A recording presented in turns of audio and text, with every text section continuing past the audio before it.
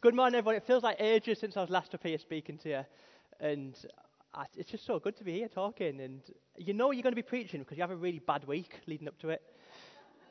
And I've made it to Sunday. I've been away since 5. Eden's been crying non-stop since 5, but I've made it to Sunday.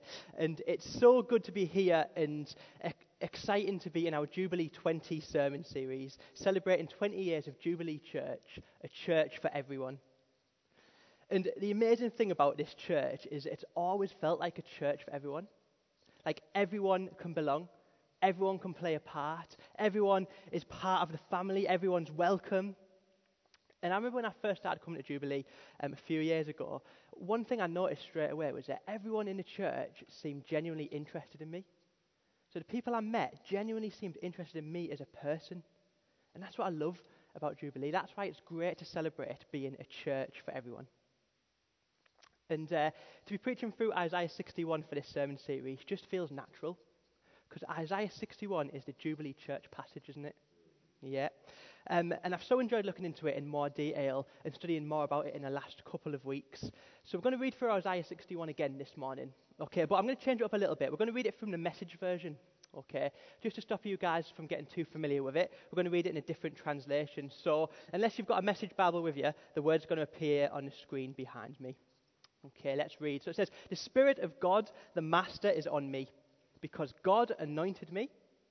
He sent me to preach good news to the poor, heal the brokenhearted, announce freedom to all captives, pardon all prisoners.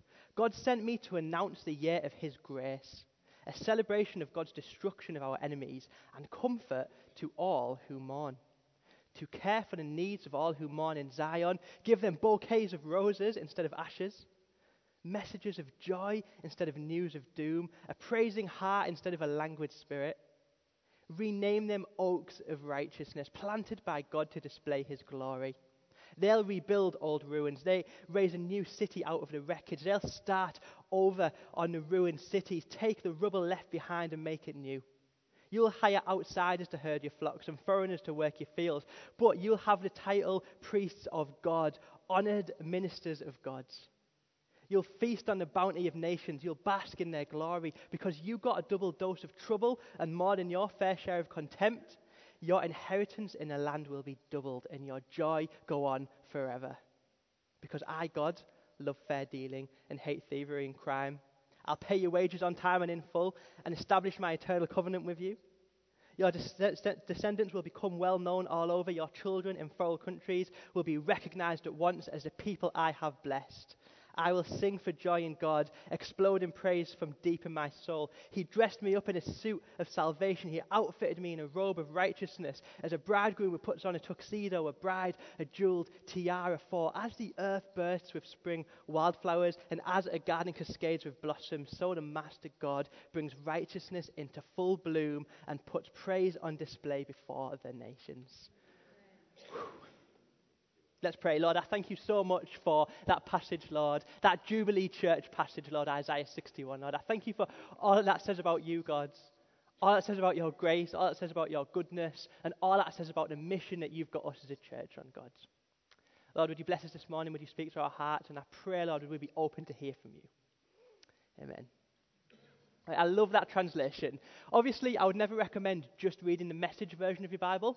Okay, but do look up the Message version of certain passages, all right? The Message is a great way of interpreting the Bible in almost a modern way, and it's got some really helpful ideas in there, such as bouquets of roses and tuxedos in that passage there, okay? And this morning, we're going to be looking at a different group of people as we explore being a church for everyone. This morning, we're going to look at what I talked about in verse 1 as being a church which proclaims good news to the poor. And this morning, I want to look at what different types of poverty are described in the Bible, why it's important for us as individuals to help the poor, and also what that means for us in our lives. And when I was preparing for this talk over the last couple of weeks, I was actually a little bit worried. The topic of the poor is massive. There's literally so much I can say in terms of this topic of helping the poor. But as I was praying, I just felt like God wanted me to bring a little bit of clarity as to exactly what He means by the poor. So hopefully you'll find it helpful this morning. See, the passage is clear about the poor, but that definition for us today looks very different to how it looked in the context of that passage. All right, so I want to spend a little bit of time looking at what poverty is around us and who are these poor people that we want to help. All right, and there's an amazing book written by our friend Martin Charlesworth called The Myth of the Undeserving Poor. And I'd recommend you have a read of this. A lot of the descriptions that I give about poverty come from this book. All right, so have a read of that. It's The Myth of the Undeserving Poor by Martin Charlesworth. You see, on the face of it, helping the poor seems like a pretty natural thing to do, doesn't it? Like, no one's going to argue with me if I stand up in here and say that it's good to help the poor. But I think sometimes the poor just can't seem relevant to us. Like, it's someone else's job to help the poor. Like, the food banks can do it. Christians Against Poverty can do it. Soup kitchens can do it. Citizens Advice can do it. It's not my job. That's how it can sometimes feel, can't it, about the poor? But actually, what if I told you that the biblical descriptions of poverty can hit a lot closer to home? See, essentially, we're going to look at 4 different types of poverty in the Bible. We've got economic poverty, which is lacking material means. We've got relational poverty, which is having no supportive community or family around you. We've got aspirational poverty, which is lacking the hope to get out of a situation. We've got spiritual poverty, which is not knowing the love of God. And when we take those 4 descriptions of poverty, suddenly it can seem a lot more relevant to us. See, suddenly we all know people that are poor. You see, if we look in the Bible, there are a number of ways and examples of, especially in the Old Testament, of describing poverty. Let me give you a few. So poverty is described as widows, fatherless, foreigners, simply the poor. My challenge to us is, if we have a small view of what poverty is, if we specifically focus on one group of people, focusing all our attention on helping them, I think we're missing out on so much of what God's called us as a church to do in terms of helping the poor. Yeah, so that's why it's good to have a broad understanding of what poverty is. Like, look at Jesus, for example, in the Gospels. We see many poor and needy people come to Jesus. But we also see Jesus go to many poor and needy people who maybe didn't know that they were poor and needy. Why? Because Jesus knew different types of poverty. Check out this quote from Martin Charlesworth's book. It says, "When it came to dispensing mercy, Jesus viewed the tax collector as just as needy as those begging on the streets. Because Jesus knew that the tax collector was relationally poor, lacking a community who cared for and supported him, even though he may be economically rich." You know, that's so true. Taking the example of Jesus, we need to lift our eyes up and broaden our horizons to the poverty that's around us.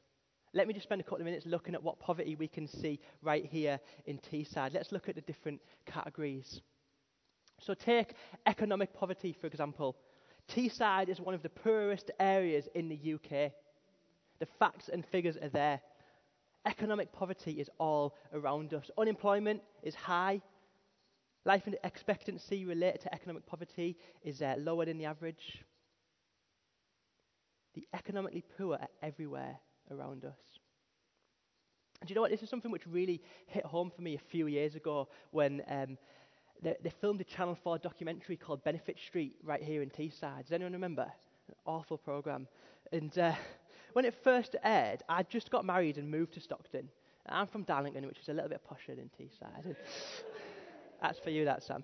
And I didn't know much about Teesside. And I remember when they started filming Benefit Street and it came out on the news that the actual Benefit Street in Stockton was 5 minutes drive away from where I lived. And I was shocked. I couldn't believe it. The poverty which is right on our doorstep is crazy. It's absolutely mad. And I'll talk a little bit later about what we can do about it, but let me just say this. As a church, we are blessed to be in one of the poorest parts of the country. Why? Because God can use us to make a real impact in this area. Let's look at a different example. Okay, what about relational poverty? People lacking family or community. Oh man, this is another area that's massive in Teesside. Like think about, for example, our refugee and asylum seeker brothers and sisters, many of whom are separated from their families, thousands of miles away from home. I bet these guys are experiencing that relational poverty. What about older people living alone in Teesside, people who've got no family around them, who rarely get visited by their families?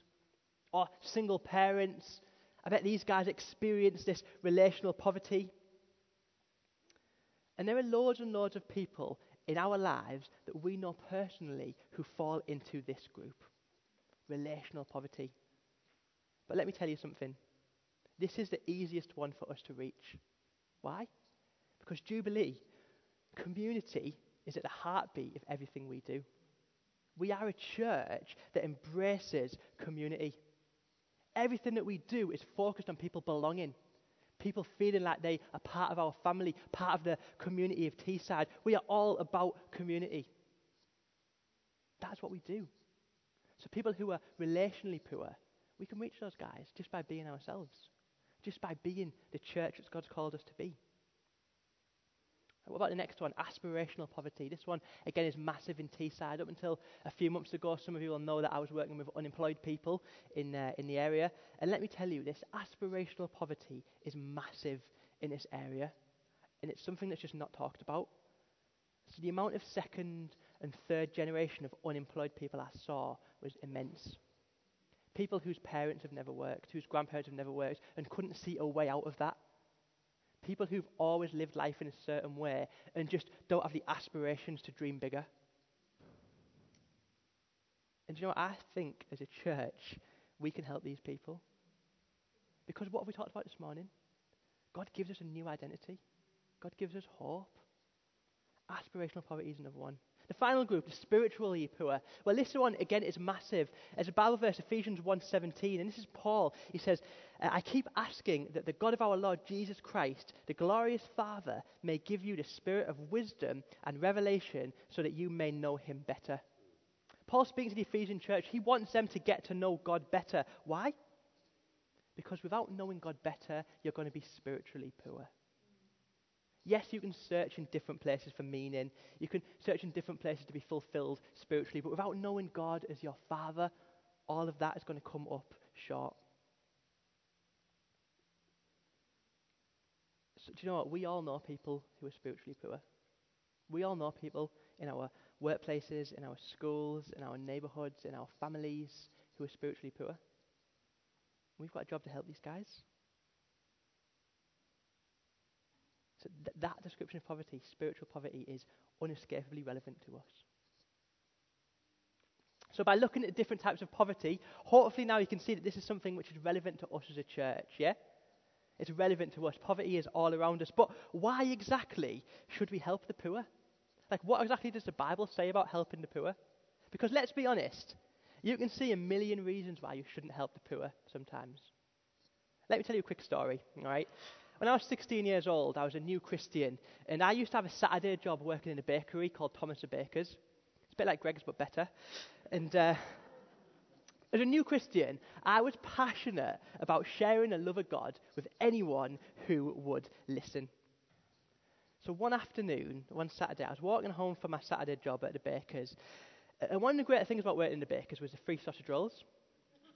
So each Saturday I'd fill my bag up with sausage rolls and go home and just get fat during the week. And as I was walking under the underpass out of Darlington Town Centre, I remember seeing this homeless guy sat down begging.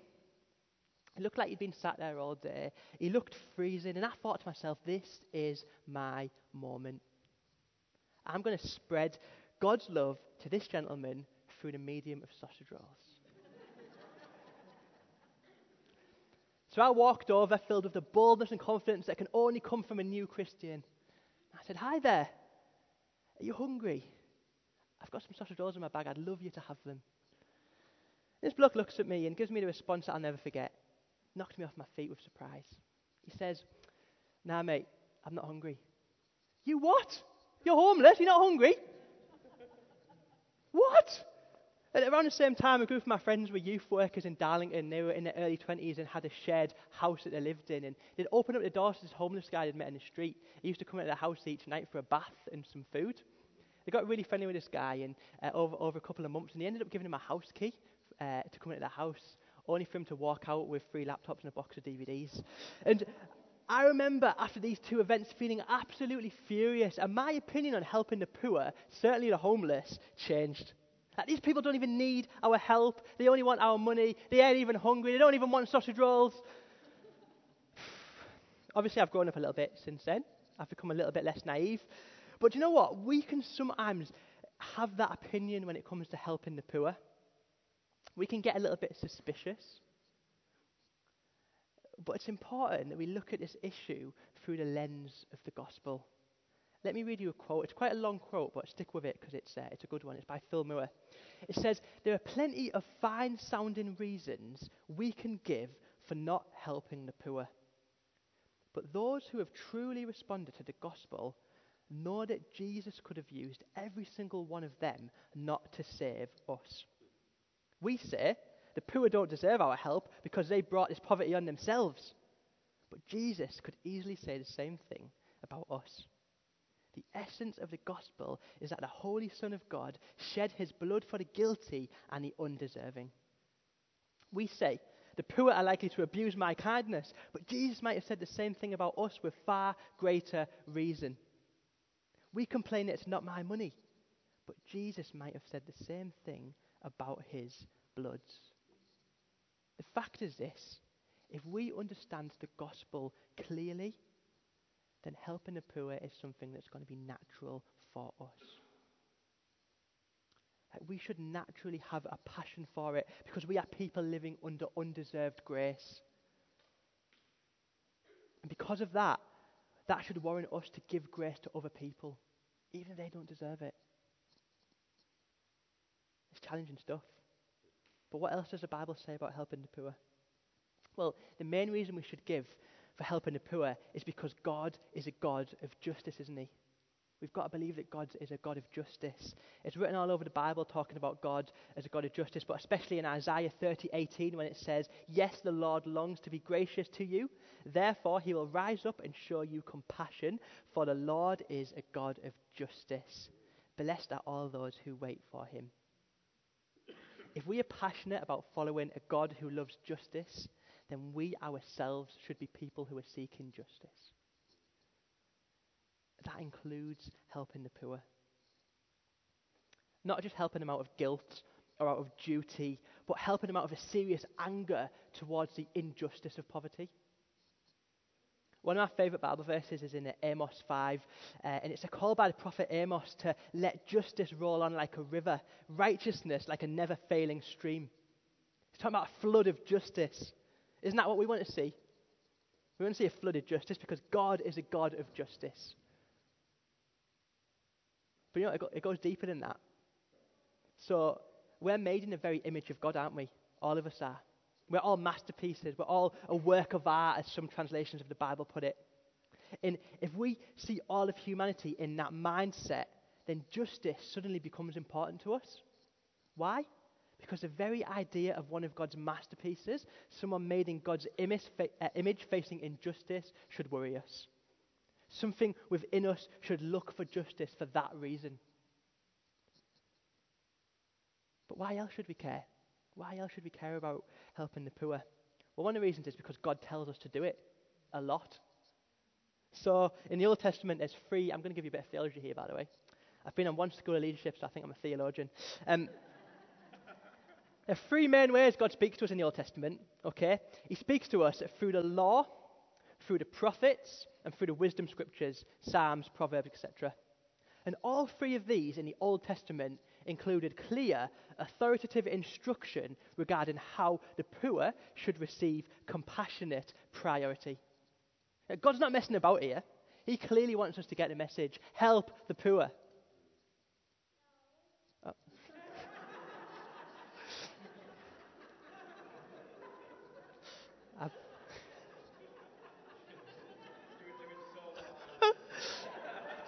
Tell you what, I blame the parents. Oh, another reason. Let's get back on track. Another reason why it's important to help the poor then. Have a look in Galatians, New Testament. Galatians chapter 2, verses 1 to 10. There's an amazing passage where Paul is talking about being accepted by the apostles at the start of his missionary journey. And he makes an amazing point talking about how God shows no favoritism. And God's message is in the important thing, not the person who's given the message. That's encouraging, isn't it?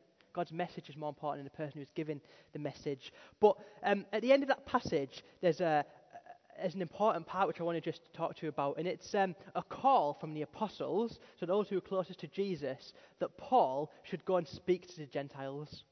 But they would only ask him to do one thing, and that is that he would continue to remember the poor. That's the important bit of advice to give to him. Let me just get you to grasp the magnitude of this here. Paul is the greatest missionary that ever lived. The guy who would go on and write most of the New Testament. And this is right at the very beginning of his journey. He's being blessed. He's being sent out by the apostles, Jesus' best mates. I mean, this is a big, big, big moment. And they give him one piece of advice. What's that advice? Continue to remember the poor. That's significant, isn't it? Do you know what? This is so important to us as a church and as Christians individually. That this could never just be a side project. Helping the poor needs to be key to everything that we're doing as a church. Remembering the poor, whatever that poverty looks like. Yeah? So, we've looked at who the poor are.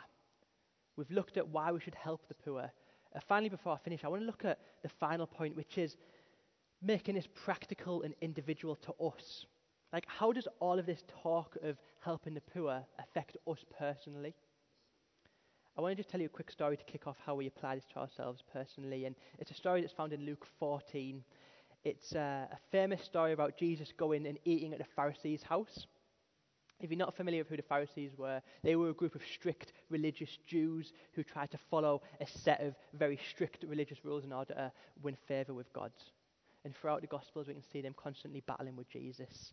But during this meal, Jesus comes across a person who's sick. And he's got swelling in his body. He's sick. And Jesus decides to challenge the religious people. He says, he challenged them about whether or not it's lawful to heal this man on the Sabbath day. And Jesus goes on to teach them all about the Sabbath and warns them all against a religious attitude. I mean, he really goes to town on them. But then at the end of it, he has an amazing couple of lines, which I just want to read to you. Okay. It says this. It says, "Then Jesus said to his host, 'When you give a luncheon or dinner, do not invite your friends, your brothers or sisters, your relatives, or your rich neighbors. If you do, they may invite you back, and so you will be repaid. But when you give a banquet, invite the poor, the crippled, the lame, the blind, and you will be blessed. Although they can't repay you, you will be repaid at the resurrection of the righteous.'" That's challenging stuff. Let me just sum up what Jesus is saying here in simple terms. He's challenging us not to be comfortable. He's telling us to get out of our comfort zones. Do you know what? If we really want to be a church that helps the poor, then we need to get out of our comfort zones. It's challenging stuff. But do you know what? Jesus has a habit of challenging us, doesn't he? If you really want to be challenged, I want to recommend another book to you. I completely forgot about this book, but Raj reminded me about it the other day. It's just a little tiny book called Gagging Jesus by a guy called Phil Moore. There it is. And it talks about some of the most challenging things that Jesus says. And let me tell you, it'll make us squirm. That's my word of warning before reading it. I do recommend reading it, but it'll change your life. And in this book, there's a really helpful chapter about what Jesus says about reaching the poor. See, Jesus tells a pretty challenging parable about sheep and goats.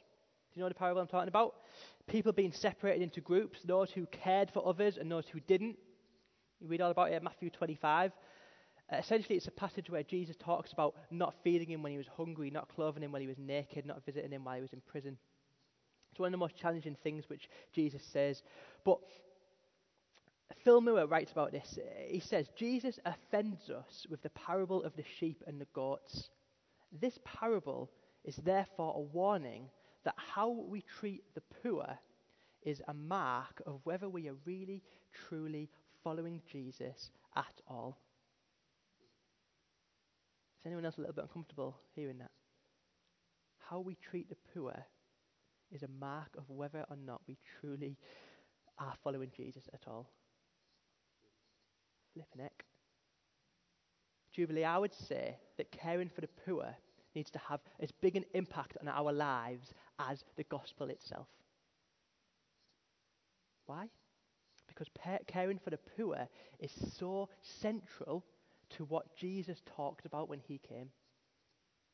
Like, what do I mean by that? So caring for the poor is something which needs to become a vital part of our life. It needs to change our thinking. It needs to shape what we spend our time on, what we spend our money on, where we live our lives, the friendships we make. All of that needs to be changed by thinking about the poor. See, we need to be aware that the lives we're living and the message that they give to those around us, which I hope you've gathered by now includes the poor. Jubilee, what type of Christianity is being expressed by the way you live your life? Is it a Christianity is great and makes me feel good inside the church with all my Christian friends? Or is it a Christianity means I want to get my hands dirty serving others because that is what Jesus calls us to do? What type of Christianity do we want to express to other people? Surely it's the second one, right? But as a church, we're doing some amazing things which do express Christianity in the right way. Things like Open Door, our involvement with Safe Families, picnic churches and alpha courses and meetings in coffee shops and supporting churches in Ghana. All of these things are showing that we are a church that cares about others. That's amazing, but there is more that we can do. There's always more that we can do as individuals. If the band could come up, that would be great.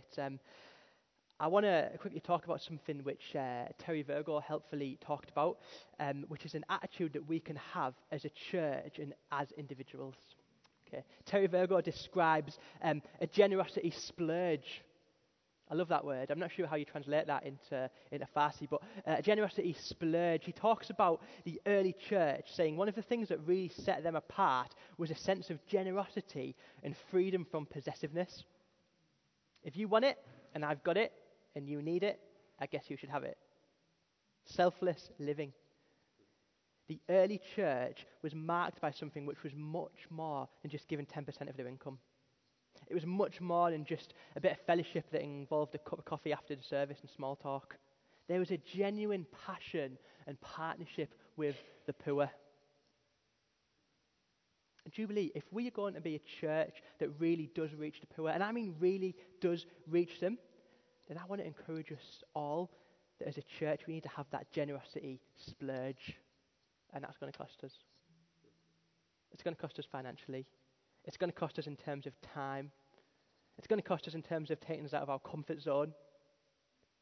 But that really is how it has to be if we want to make an impact in the lives of the poor. Let me end with a more personal challenge then. A couple of weeks ago, someone said this to me, and it kind of rocked me a little bit.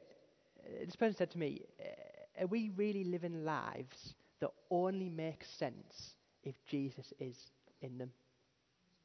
Let me rephrase that. Are we living lives that literally make no sense without Jesus?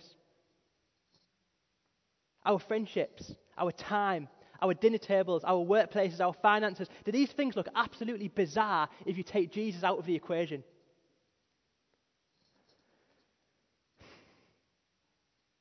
I hope you see that this links to the poor. I hope you get that, but I want to challenge us personally as well. Is your life an adventure that only makes sense with Jesus? If you took Jesus out of your life, would people look at your life and say, oh, that's a pretty normal life? Or would people look at your life and say, this is absolutely ludicrous? You live where? You spend your money on what? You have who around for dinner? You spend how much time away from your family doing church stuff? Jubilee, are we living lives that only make sense if we've got Jesus in them? And if we're not, why not? I'm challenged here. Would our lives look absolutely confusing if we didn't know Jesus? Because that's the impact Jesus should have on our lives. Do you know, if you've really grasped Jesus, then that needs to impact your life massively. massively, to the point that it looks absolutely bizarre to someone who doesn't know Jesus. It feels like appropriate in this season, 20 years of Jubilee, to ask that question. To challenge us to not be comfortable. To challenge us as a church to go after Jesus, whatever that costs. Why don't you stand? I'd love to pray for us. Something seems significant about this. I feel like Jesus just wants to just challenge some hearts this morning about the type of lives that we're living, about our comfort zones. And what I'd love to do is, I'm going to pray for us, and then Andy's going to sing a song, and I'm going to get up and pray for us again. All right? And as I pray for us that second time, I'm just going to have a bit of a response, and if you want to come forward to be prayed for at that point, then I'd love you to, we don't do this very often, just to come to the front, all right? So as I pray the second time in the middle of the song, I'm going to encourage you, if you've been challenged by this morning about being someone who helps the poor, about being a church for the poor, and about living a life that only makes sense with Jesus, if you've been challenged by that, I want to encourage you to come to the front when I pray the second time. Lord Jesus, I thank you so much, God, that you've put us in a church which is making an impact in Teesside. God, I want to thank you so much that you've given us lives, Lord, that are built on undeserving grace. Lord, that we're people who are free because of you, Lord. And because of that undeserved grace, Lord, you challenge us to give that grace to others, Lord. You challenge us to reach the poor with that undeserving grace. Lord, I pray for each of us, Lord, that we would be people, God, who are challenged about how we help our brothers and sisters, God. Those who are economically poor, those who are spiritually poor, those who are aspirationally poor, those who are relationally poor. Would we be people who are passionate about helping the poor? Why? Because you helped us, God. Because you gave us new life, God. Lord, would you continue to stir us up this morning, God? Would you continue to speak to our hearts, I pray, Lord. Amen. Let's sing.